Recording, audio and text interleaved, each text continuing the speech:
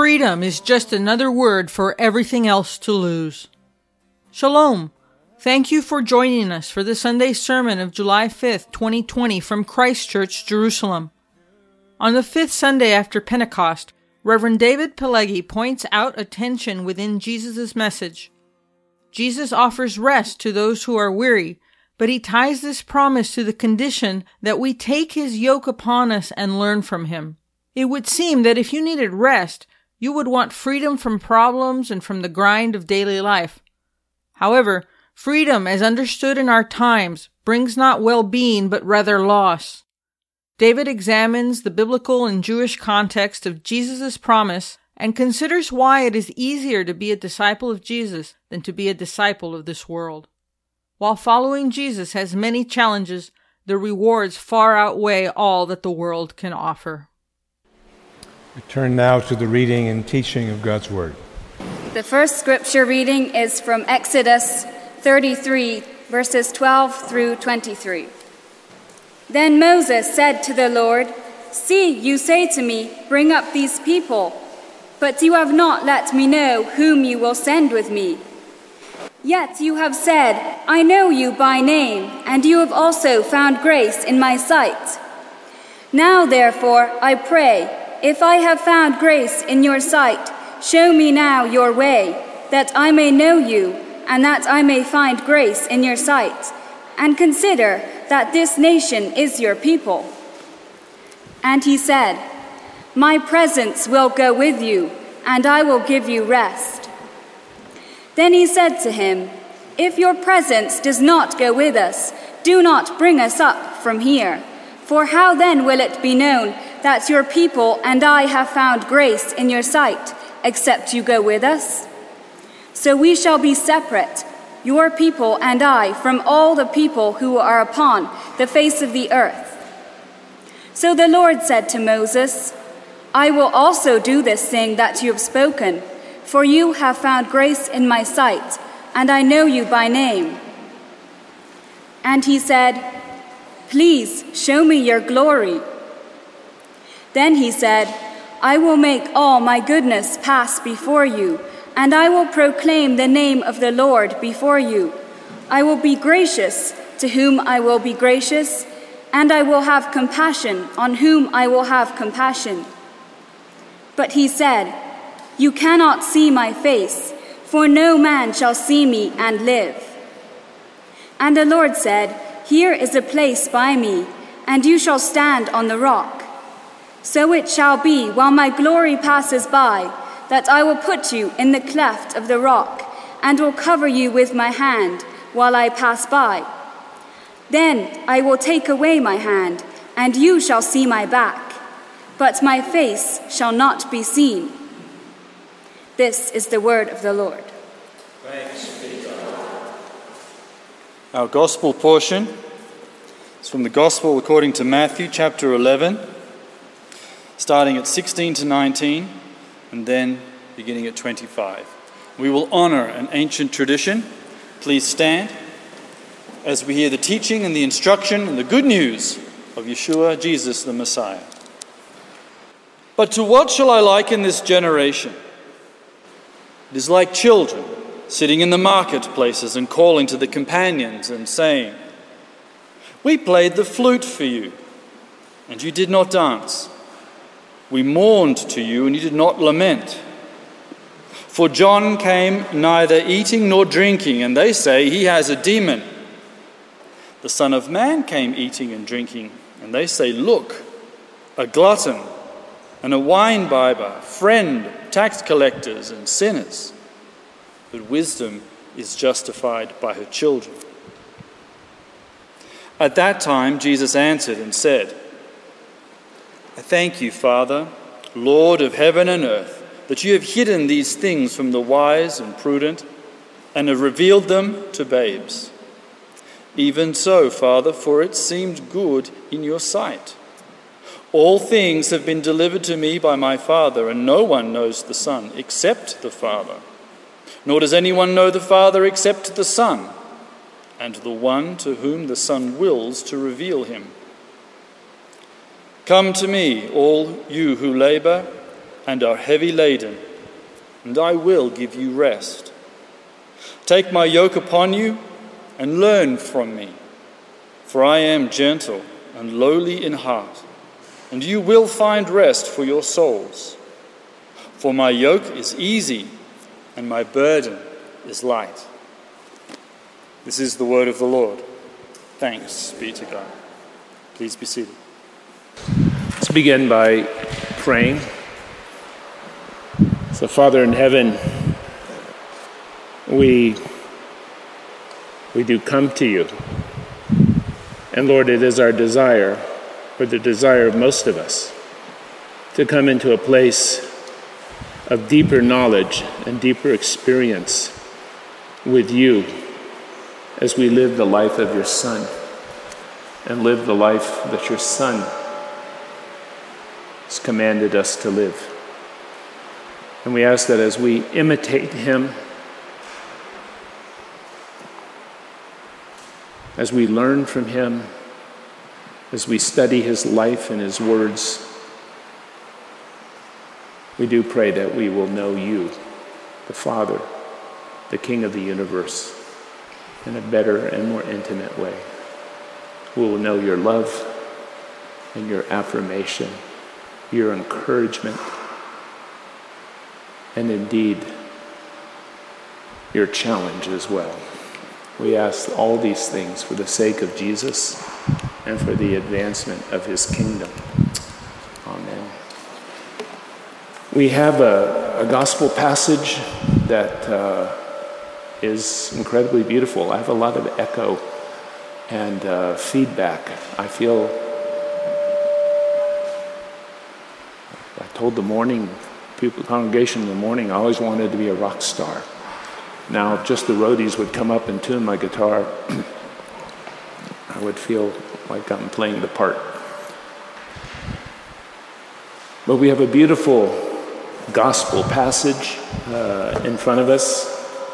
And the gospel passage that we have is so perhaps important and significant that there once was a commentator years ago who proposed the following. He said the entire Gospel of Matthew is a commentary on 5 verses in chapter 11. From 11:25 to 11:30. And while that may not be totally true, there is something that is very, that rings true about what he has to say. And our problem or our challenge is when we come to verses like this, especially as believers, is that this language can be so beautiful. It can sometimes be so inspiring. And yet, maybe we've heard these verses many times in the past, and they tend to go in one ear, usually drop down to our heart, metaphorically speaking, make us feel warm and glad all over, and go out the other ear. And we're not quite sure what they mean, but they sound good. Yes, they sound encouraging. They sometimes sound challenging. And so when we come to the Gospels, and when we come to language that we're familiar with, it's going to help us to try to understand what is actually being said in the text. I think the other challenge that we have in these passages, very simply, well, there are 2 or 3, right? One, the passage that was the passage in Matthew about the revelation of the Son reveals the Father, and then of course the famous words, "Come to me, all you who are weary and burdened."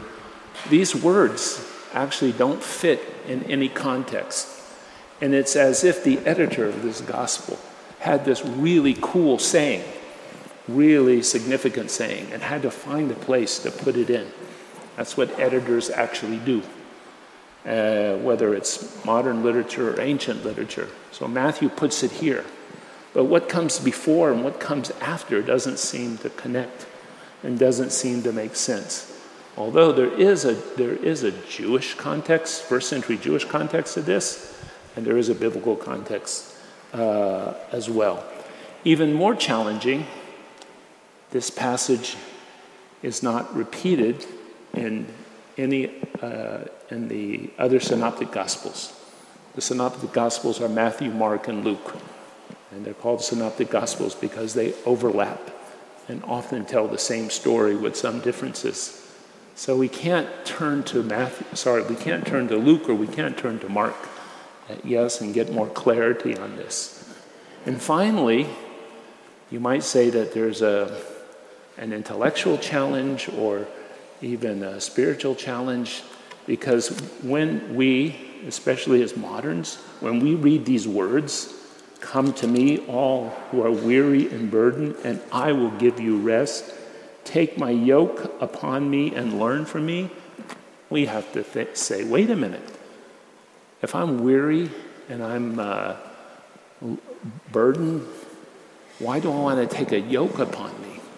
Why do I somehow want to imprison myself or restrict myself? This doesn't seem to make sense. So let's look at some of the key maybe words in this passage.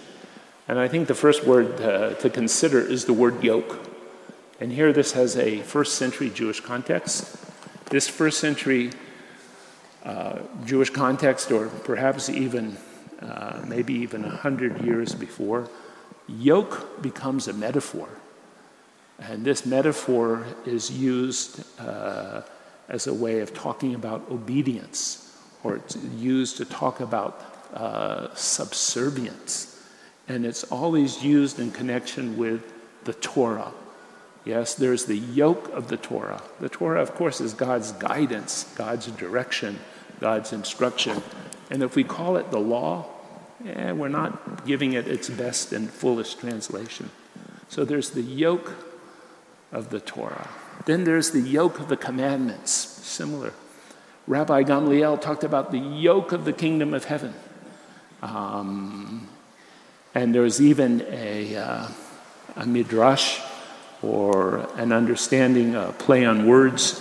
In ancient Hebrew, when people read the word Belial, which is the word for Satan, they could read it in such a way by changing the vowels or dropping out the vowels, that they could call Satan Belial, someone who has no yoke, someone who has no restraint. So when Jesus says, "Take my yoke," it's language that people clearly understood in the first century. And we'll come back to that. And then we have rest. And in the passage that we read from Exodus, I think one of the most beautiful passages in the Hebrew Bible, we have this, of course, I think most of you remember the scene. The scene is Moses goes up the mountain. The people of Israel start to worship the golden calf. God says, "I'm tired of these people. I'm going to get rid of them." And Moses begins an argument with God. And God says, "They're your people." And Moses keeps telling God, "No, they're your people." And Moses finally says, "God, for the sake of your reputation, for the sake of the promises that you made, have mercy on these people." And that's where we pick up the story. It says, Moses, and I'm reading from chapter 33, Moses said to the Lord, "You have been telling me, lead these people, but you have not let me know whom you will send with me. You have said, I know you by name, and you have found favor with me. And if you are pleased with me, teach me your ways, so that I may know you and continue to find favor with you. Remember, this nation is your people." So Moses is saying, I really need help. Yes, I need you I need your presence. I need you to be with me. Moses was probably saying, I'm still learning on the job. Teach me. So there's an amazing appeal by Moses. He's asking God to be his teacher. And here's what the Lord replies to him. It says, my presence will go with you, and I will give you rest. My presence will go with you, and I will give you rest. What kind of rest? Yes. Remember the passage in Psalm 95, and in all Anglican worship, morning worship, at least, we always read Psalm 95. And Psalm 95 says the following. It says, today if you hear his voice, do not harden your heart as at Meribah, as on the day at Massah in the wilderness, when your fathers put me to the test. This was a rebellion by the people of Israel against God. He said, they are a people who go astray in their heart, even though they had seen my mighty, miraculous works. Therefore I swore, they shall not enter my rest. Yes, they shall not go into God's rest. And yet here God says to Moses, I will give you rest. And the rest is interesting. The teaching, the rest, it's in a context of revelation. It's in a context of God revealing himself to Moses so that Moses could know the Lord. And for those of you who may not be familiar, especially when we read in the Bible, to know the Lord, which is a phrase that we use many times in our community. Sometimes we buttonhole people saying, do you know the Lord? What does that mean?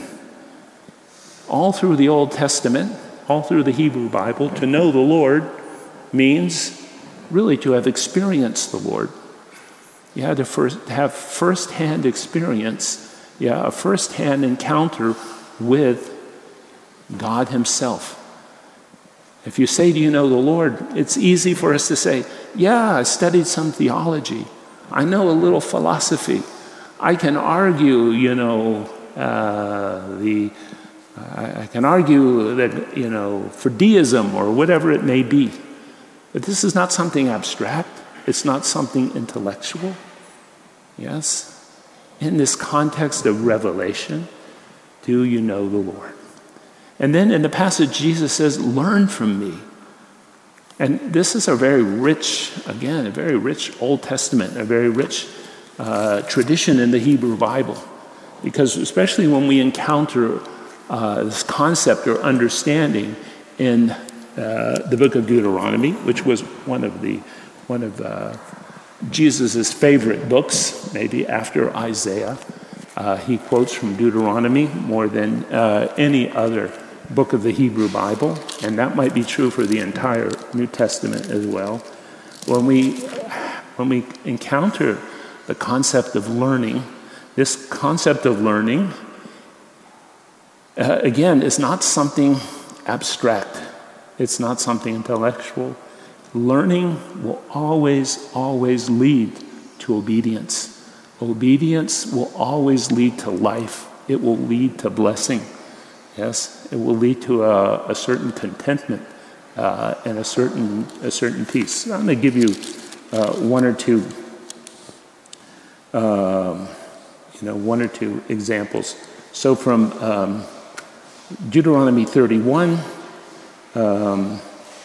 it goes on to talk about the king and that's in 17. So I'll come to that. I'll come to that in a minute. But it talks about during the Feast of Tabernacles, when all Israel comes to appear before the Lord your God at the place he will choose, you shall read this Torah. You shall read this guidance and instruction and direction for the people, and so that you can listen and learn. Learn to do what? Learn to reverence the Lord your God and follow carefully all the words of this law. So here, learning, leads to something very practical. It changes behavior. And then I like 17 because it's one of my favorites. It's about the king And it says in chapter 17, a king, the ruler of the nation, must not acquire for himself a lot of possessions, horses and gold and money and wives, etc., etc. I think very few leaders in history have ever actually taken this to heart, unfortunately. And in this, by the way, in this context, I don't know if you know the story, but there was a Jewish legend that develops around the time of Jesus. And this Jewish legend talks about King Solomon. And King Solomon, he read these verses, and he didn't like what he read. So he decided to change God's eternal word. And how did he change God's word? He took one letter out of the verse. Now, what letter did he take out? The Yud. Yes, the Yud's the smallest letter in the Hebrew alphabet. It can be easily left off, or you can easily not see it. But he changed the verse so it would say, the king shall have lots of women and lots of horses and lots of gold and lots of possessions. And we all know what happened to Solomon. And by the way, in the legend, the Yud flies up to heaven and appears before the Lord, the King of Kings, and the little letter says, God, the King of the universe, look what Solomon has done to your Torah. And what does the Lord say? Go back down and put yourself back in the verse, because Solomon and a million people like him will never change the Torah, will never change my word. Now, does that sound familiar to us? Quote me a saying of Jesus. Yes, I have not come to destroy the law. Yes, but to fulfill it. Not one letter, not one Yud, yes, or tittle or crown, yes, on the letters will pass away. Yes. And so here the king, in order to be straight, in order to be honest, he is supposed to do the following in verse 17. It says, when he takes the throne of his kingdom, he is to write for himself on a scroll a copy of this law taken from the priests who are Levites. It is to be with him, and he is to read it all the days of his life, so he may learn to revere the Lord his God and follow carefully all the words of this law. That's the context of learning. And by the way, those of you who are familiar with Jewish practice today, or Jewish religious thought today, can understand why Jewish people came to place a high value on the study of the Scripture and its commentaries. In fact, there was a very famous American Jewish rabbi, a theologian, and he once made a comment about the ancient world, which is still somewhat true today and applies to what we're saying here and now. And this was Abraham Joshua Heschel, who was a good friend of Martin Luther King's, and who used to march with Martin Luther King in many of these civil rights marches. And when he was walking with Dr. King, Heschel used to say, my feet are praying. But he said this about the ancient world. He said, the Greeks study in order to know, yes, but ancient Jews studied in order to revere, in order to serve. That was the purpose of study. Now, if we take these concepts and we look at our verse, especially the verse 28 and following, we have the following: "Come to me." And of course, here Jesus issues an invitation. He's inviting us. Yes, come to me.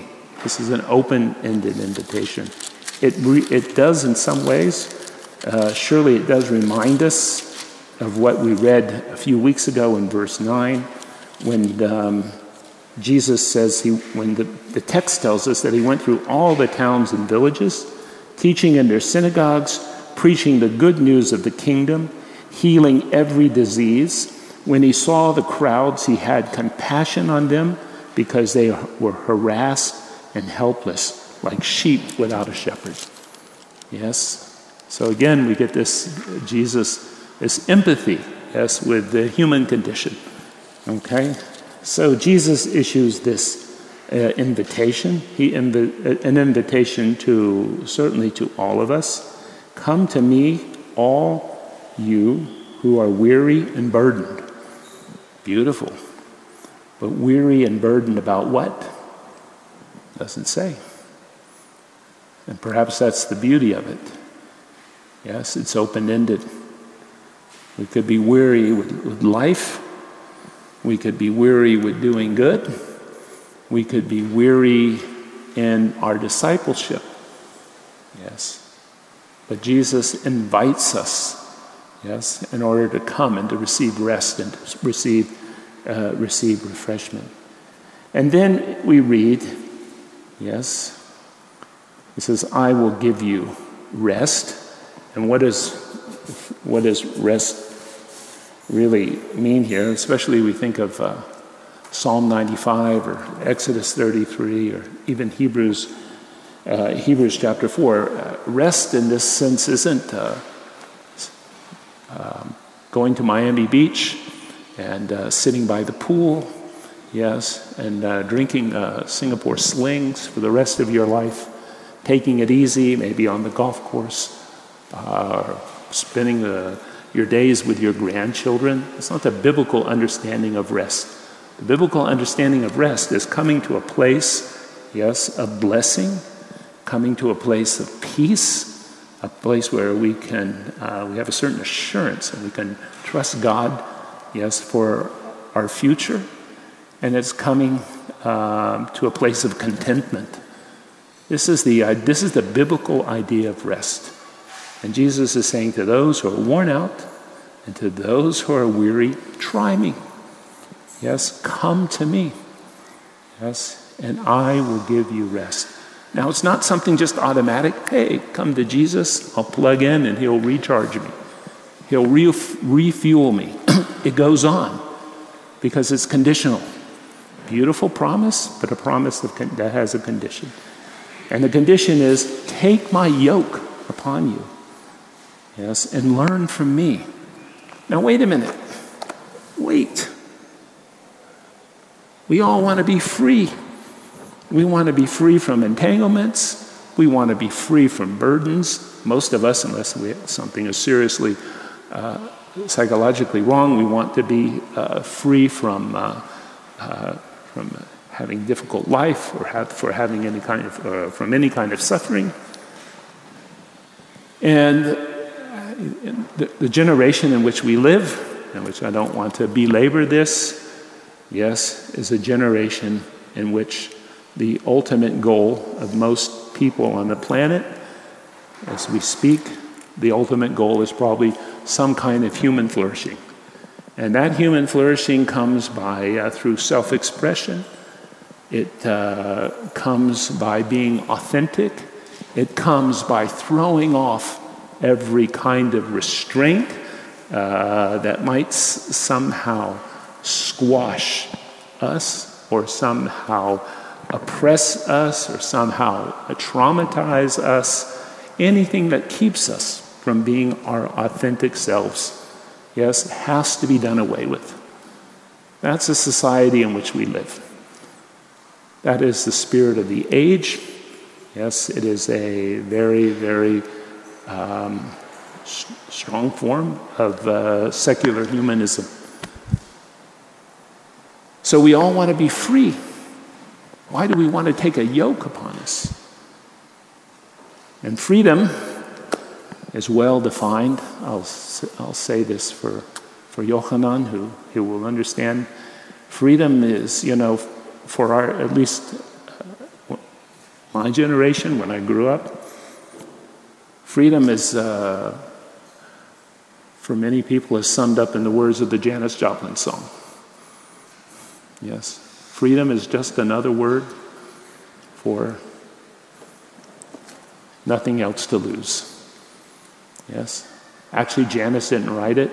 Chris Christopherson wrote it, but Janis lived it. She died at 27, if you remember, from an overdose. And so we think, this is difficult, this doesn't make sense, but let me ask you a question, or several questions. Yeah. Which is easier? Which actually brings about human flourishing? Yes? To live a life of anxiety and worry and fear, or to live a life of trust? Yeah, trust in God. Having the ability to put our future in God's hands. What's more difficult? Or what actually leads to human flourishing? Real human flourishing, as God intended, not as a secular world understands it. Yes, to live in reconciliation with people, or to nurse grudges and hatred and bitterness for a lifetime. What's easier, or what leads to human flourishing, or to the best of human flourishing? Yes, to be generous and know that there's a good heavenly Father who watches over us, or to be obsessed with somehow hoarding and holding, our wealth.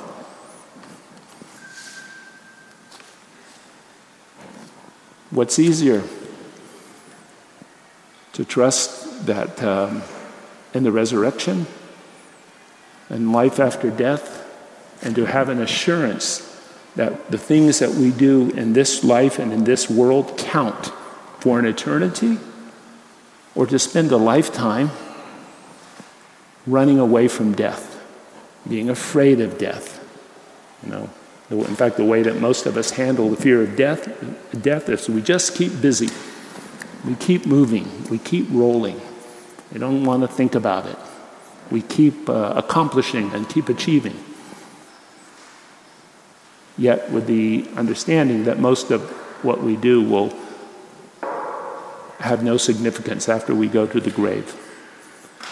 At the end of the day, it's easier to be a disciple of Jesus and to obey his commandments and to live the way that he asks us to live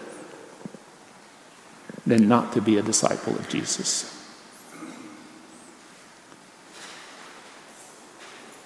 And so that yoke, yes, which Jesus asks us to carry, and it is challenging. There's no doubt about it. Jesus, some people would think Jesus is all about freedom and grace, etc., etc. No, Jesus commands us, yes, to live in a certain way. And it's interesting, Jesus in Matthew's gospel is a teacher. And at the end of the gospel, what does he require his disciples to do? Go and teach the nations all that I have commanded you. Pretty much sums up the gospel as well. Go and teach the nations all that I have commanded you.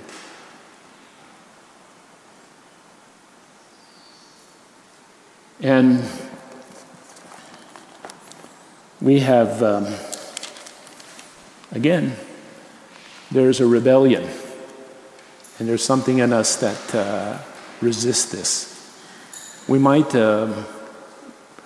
re-paraphrase the Janis Joplin song and say, for those who insist on living for themselves and living by their own standards and not the standards of Jesus, you might say that freedom is just another word for everything to lose. Yes, because at the end and at the grave, yes, all of those things, yes, that all of that self-expression, yes, all of that authenticity counts for nothing. And so we have Jesus saying, I've come to give you rest. Obey me, and I will give you rest. How do we obey Jesus? He says, learn from me. We don't just all of a sudden we don't have a bunch of rules in a book and, I'm going to love my neighbor, I'm going to be generous, I'm going to refrain from committing adultery. When people have that kind of approach, unfortunately, it's the commandments, yes, or the directions or the instructions, whatever they may be, become an end in themselves. Jesus isn't giving us these commandments to be an end in themselves. He gives us these commandments so that we can be holy. Yes, and holiness gets a bad rap, unfortunately. But I would challenge anyone to study holiness and to study God's holiness. And as we begin to study it, especially in a biblical understanding, it becomes very powerful and very attractive. And of course, to be holy means not to be some religious goody two-shoes, but it means to be whole, to be complete, to come to a place of maturity. And in that, we come to a place of intimacy with God himself. But how do we do it? Again, people think, all right, I'm going to, go through life, and when my neighbor offends me, I'm going to forgive them.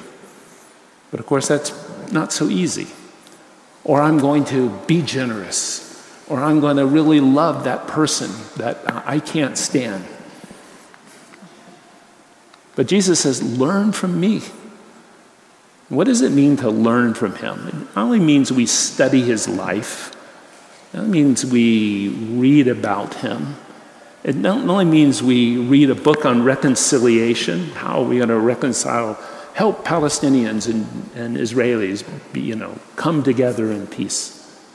Or books about forgiveness. It means that we have to practice forgiveness, or that we have to actually practice reconciliation. And it doesn't come automatically. It comes out of a life. It comes out of a life of learning. And we imitate Jesus, not only in doing these things, but we imitate Jesus because he is nourished by the Scripture. And we ourselves should be nourished by the Scripture. We imitate Jesus because he spends time in solitude. Yes, he spends time in listening prayer, listening to his Father. He spends time in relationships with others. He spends time learning. He spends time, being in the presence of the Lord.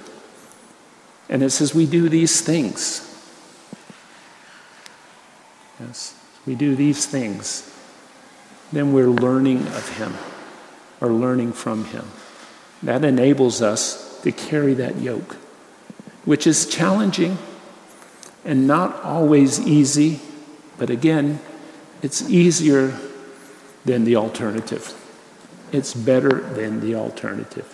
It brings significance to our lives. It brings us to a place of rest. Again, not that we're trouble-free or we don't suffer, but it brings us to that place of contentment.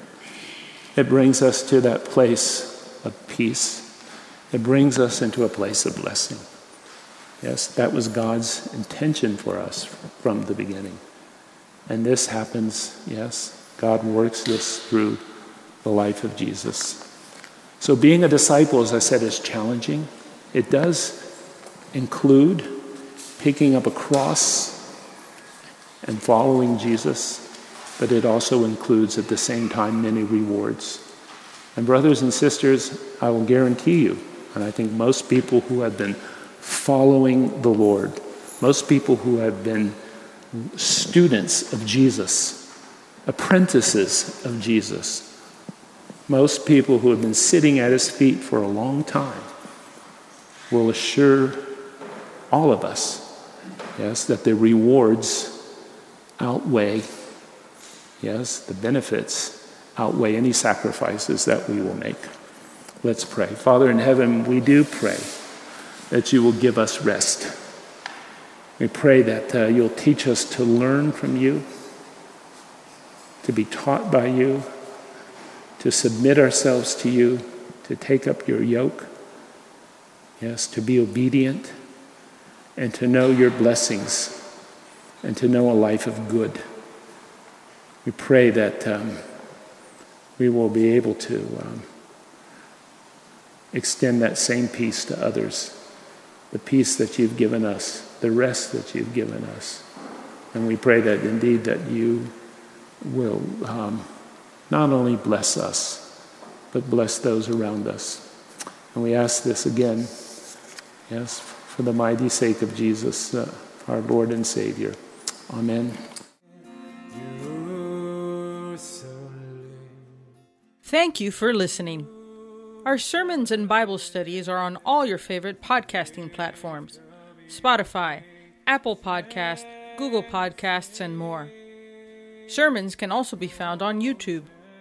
Follow us on Facebook for alerts on live streams. If you are blessed by these teachings, please prayerfully consider giving toward the work of Christ Church. Visit christchurchjerusalem.org. Blessings from the city of the great King.